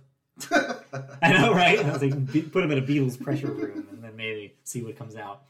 Anyways, This Adele Vegas residency Yeah. Confirms, albeit delayed, the rumors that Adele was going to take her Yeah. residency like 4 a while years ago. yeah. Right before Britney Spears. Was it before Britney? It was like in the conversation In the around that conversation, time. yeah. So yeah, who knows? But thank good for her. She's reached a point in her career where she can kind of do whatever she wants, and this is one of those examples. Like, hey, just want to do some Vegas shows for a while instead of going on a grueling tour. Absolutely, do it. Right. Also note, that doesn't mean that she lives in Vegas. No, It just means that she will be in in Vegas Vegas every weekend. every weekend. Hey, you know what? Good times for her. Anyway, Right, actually, I'm thinking, I will be in Vegas during one of these weekends. Well, we better snatch up those Adele tickets. I just might force someone to go there for their bachelor party. I don't think it will be a force, but maybe. All right. No. Like, I'm going for a bachelor party. Oh, so you might force that person to do it. Yes. Yeah, whether they want to. You're coming to Adele. That's pretty good. All right, well, let's move on. Yeah, let's move on. No thoughts, by the way. We didn't listen to any music. Nope, as no music came out, they may be done with music. Instead, I was doing more re-listens to nail down my year-end wrap-up list, so stay tuned for that. Hey, year-end wrap-up list coming to an audio near you. Yeah, there's a podcast feed near you. Yep, but we need to wrap up this podcast with video games. We start with Final Fantasy upcoming 14. releases, we should say. Yes, with new releases.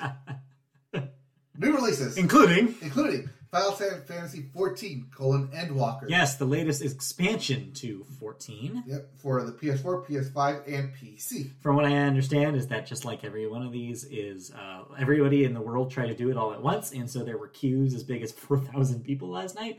So if you try to get in early on Endwalker, you may be waiting for a little bit. There's also Monster Rancher 1 and 2 Yeah. DX for the Switch and PC. Remember Monster Rancher, where you could put in CDs, audio CDs, into your PlayStation, and that would generate new monsters for you?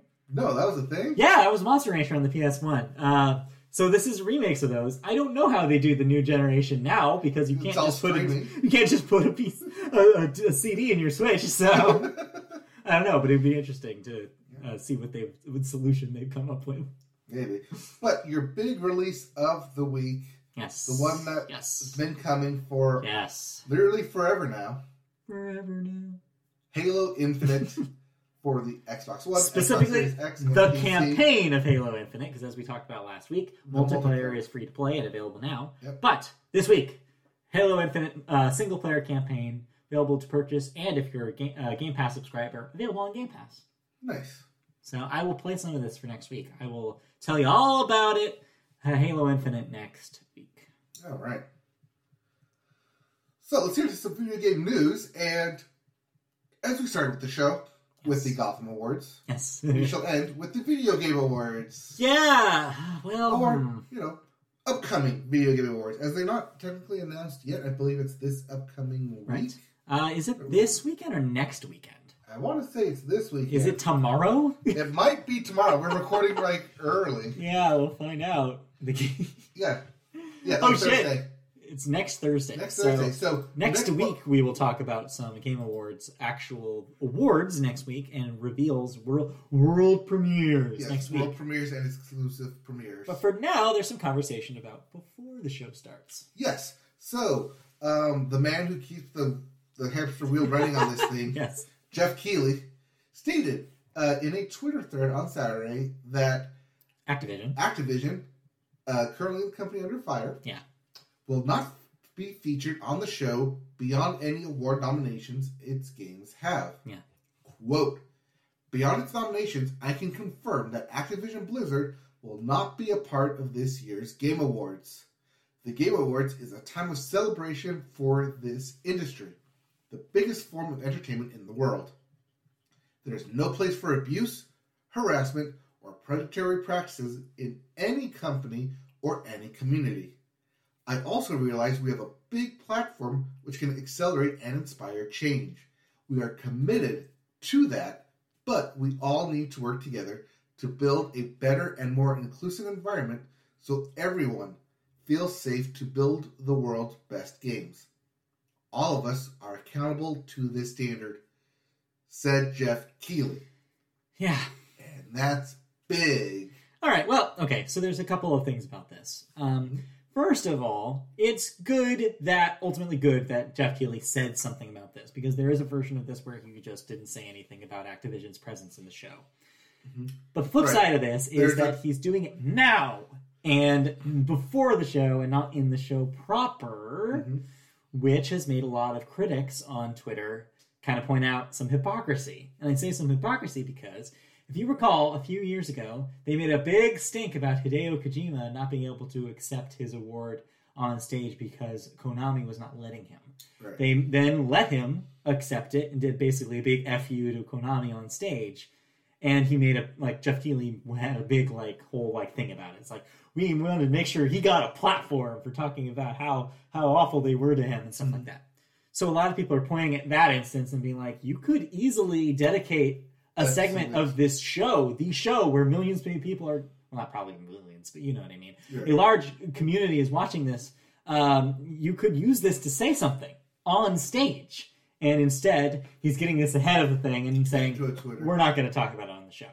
So, yeah, reasonable expectations. But, yeah. No, that's not to say that there won't be anything. No, we still don't know. We still don't know. There could be an 11th hour decision that Jeff makes here to make some segment on the show. Mm-hmm. But for now, it seems like he wants it to be all fun and games and not get into the nitty-gritty of this. He wants it to be a happy time celebrating games as a medium. Yeah. And not have the dark cloud airing over his award show. So ultimately it becomes a question of putting his money where his mouth is in this case. Where he's saying that he realizes that they have a big platform where these statements can be made and ultimately choosing not to make them on the big platform.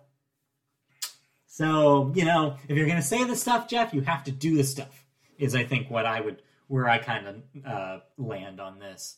But hey, we'll see what they actually do with the Game Awards. I should see if Activision or Blizzard win any awards. Yeah, that's a good question. I don't think they will because they did not have a very strong...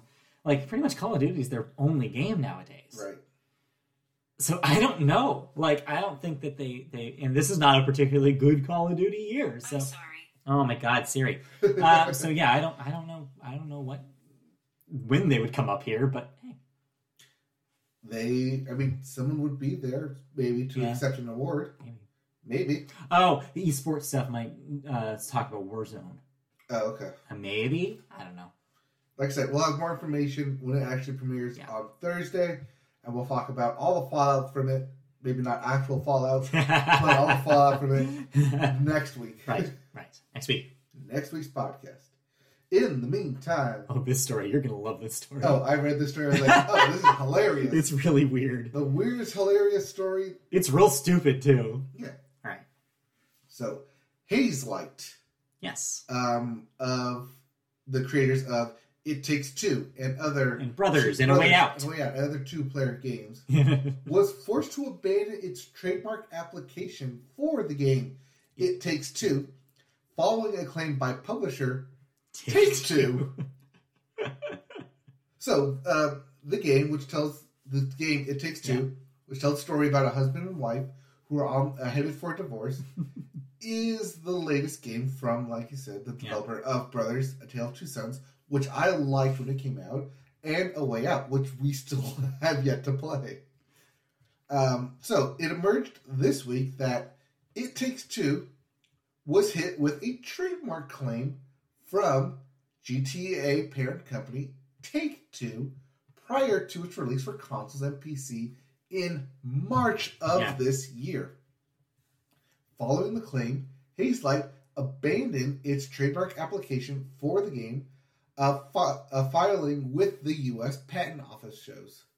A Hazelight spokesperson told Eurogamer that while the company, quote, cannot comment on ongoing disputes, it's hopeful it will be resolved.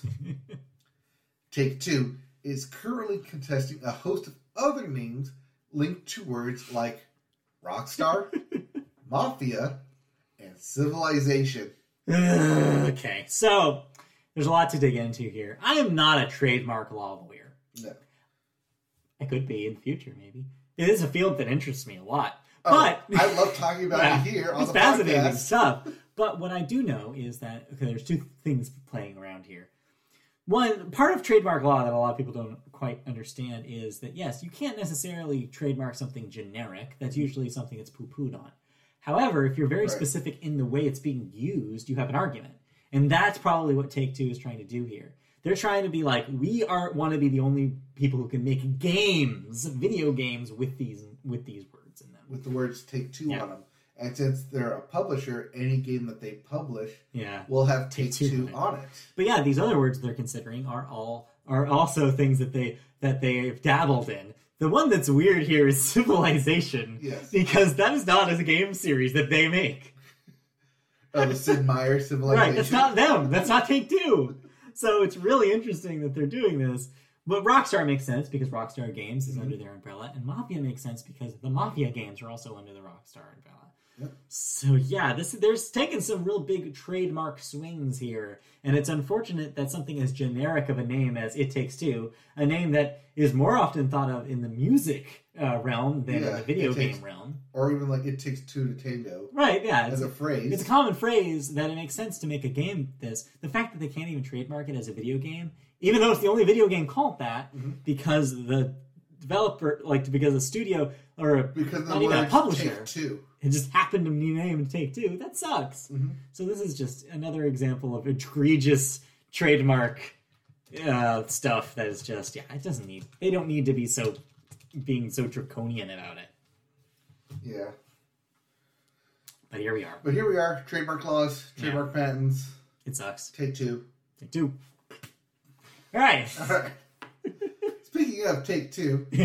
We have two games. Well, I have two games. Follow-up of two games to talk about real quickly. Because you finished them up, tied them up in a tiny little bow. Well, maybe a little bit more for Metroid for that bow to really be tight. Oh, I'll talk about it.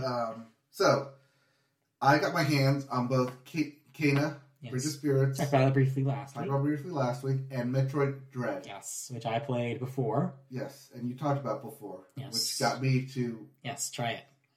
Told you needed to give it a shot. I need to give it a shot. All right, so first up, Kena, Bridge of Spirits. Yeah. I absolutely love this game. Great. When I beat it, I loved it. I loved every second of it. My one caveat about it is that after I beat everything and cleared at 100% everything, I'm forced to start a new game. Yeah. In order to complete the trophies, because there's no battle arena. So some of the trophies are combat based, where it's like, defeat 3 enemies using this one attack. You can't do that if you've cleared everything and beaten the game. Yeah. You can't go back and actually do that. Got it. Because I 100%ed before I faced the final boss. Mm-hmm. And it's like, congratulations, you beat the game. So much for that. But my trophies. Yeah. Oh, and then also the thing where you have to beat it on hard mode too, or master mode. Mm-hmm. Like, I really don't want. They're Kingdom Heartsing you, is what it sounds like. Yeah. They're making you do all over again, whether you want to or not. Oh, but here's the thing, though. Mm-hmm. I kind of want to.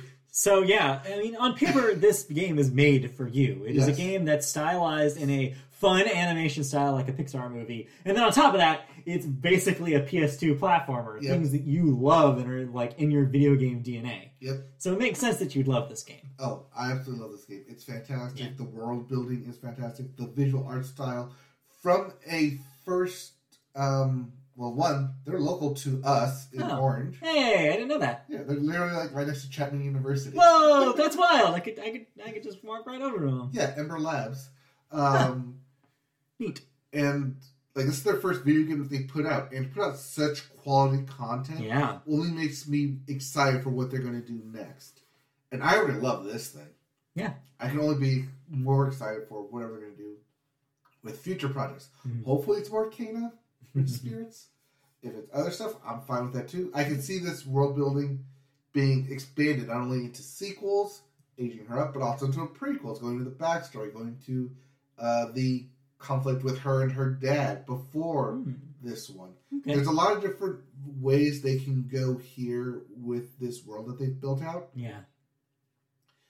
It does feel very limited. It's but that is also because it is a first game from a new studio. Yeah. But what they were able to put together is fantastic. Very few actual glitches and kind of frame dropping I ran into. Yeah. If any. Okay.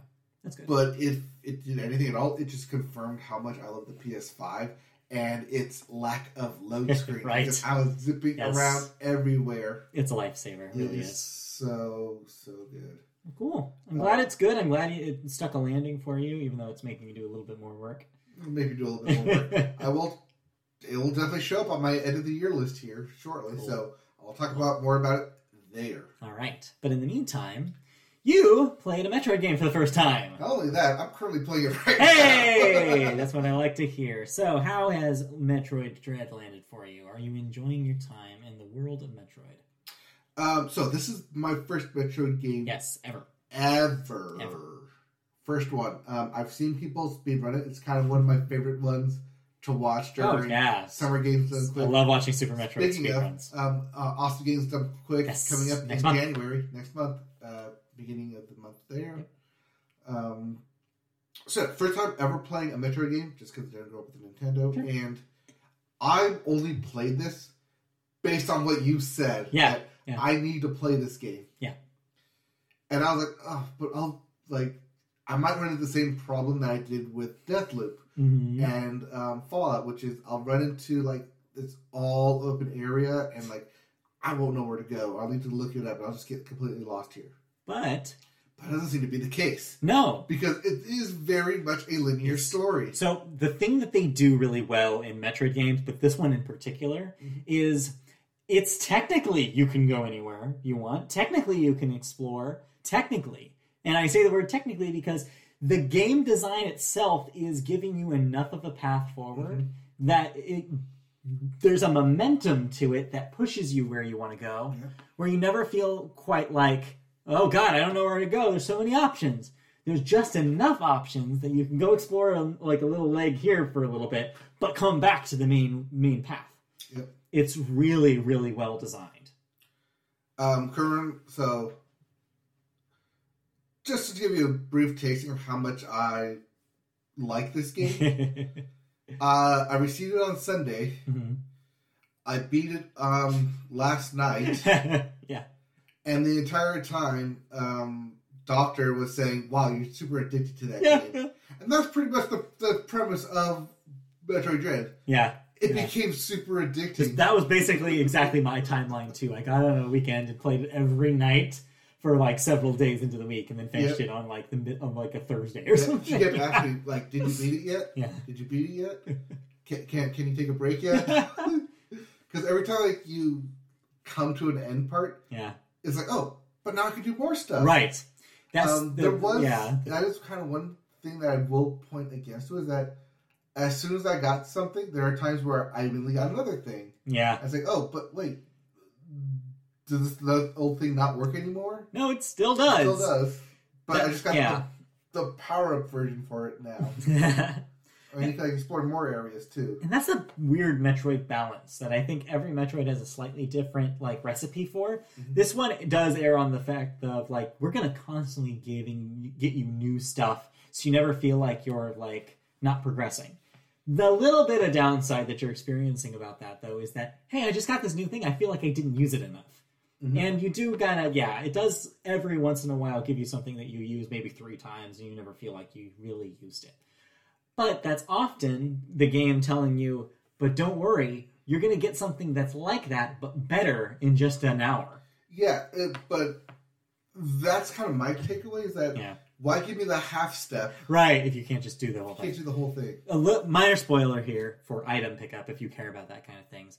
That's the thing with the space jump and whatever they call the double jump and the space jump. Yeah. Is it's basically the double jump, you use it a few times, but what you really want is the space jump. Right, and then you get there, and the infinite spinning and constant jumping. I was oh, but I could have just done this, here. Why the half step? And I think that's just to maybe, lengthen the game out a little bit, because some of the Metroid games have a length problem. Like I mentioned to you pre-podcast, Metroid Zero Mission, the remake of the first game that's on Game Boy Advance. That game, a lot of people were disappointed with how short it was, because they basically were let's trim all the fat out, let's just give you just the basics, and have it be a really snappy 6-hour experience. Okay. This is a little longer. They want you to be with it a little longer, so they try to pad it out by putting these stopgap items in the middle of things. And your mileage may vary on that. It didn't bug me too much because, as somebody who's played these games before, I knew that it was a stopgap going into it. So I got the little double jump and I was I see what they're doing there. We're going to use this for a little bit, but eventually I'm going to get space jump. And yes, that ended up being the case. That just felt annoying to me. But it did lengthen the game out. Yeah, a little padding for you. Yeah, so, like I said, I beat the game. It took me 13 hours, 11 hours, 13 hours 11%. on a playthrough. Yeah. You said you got 14 about.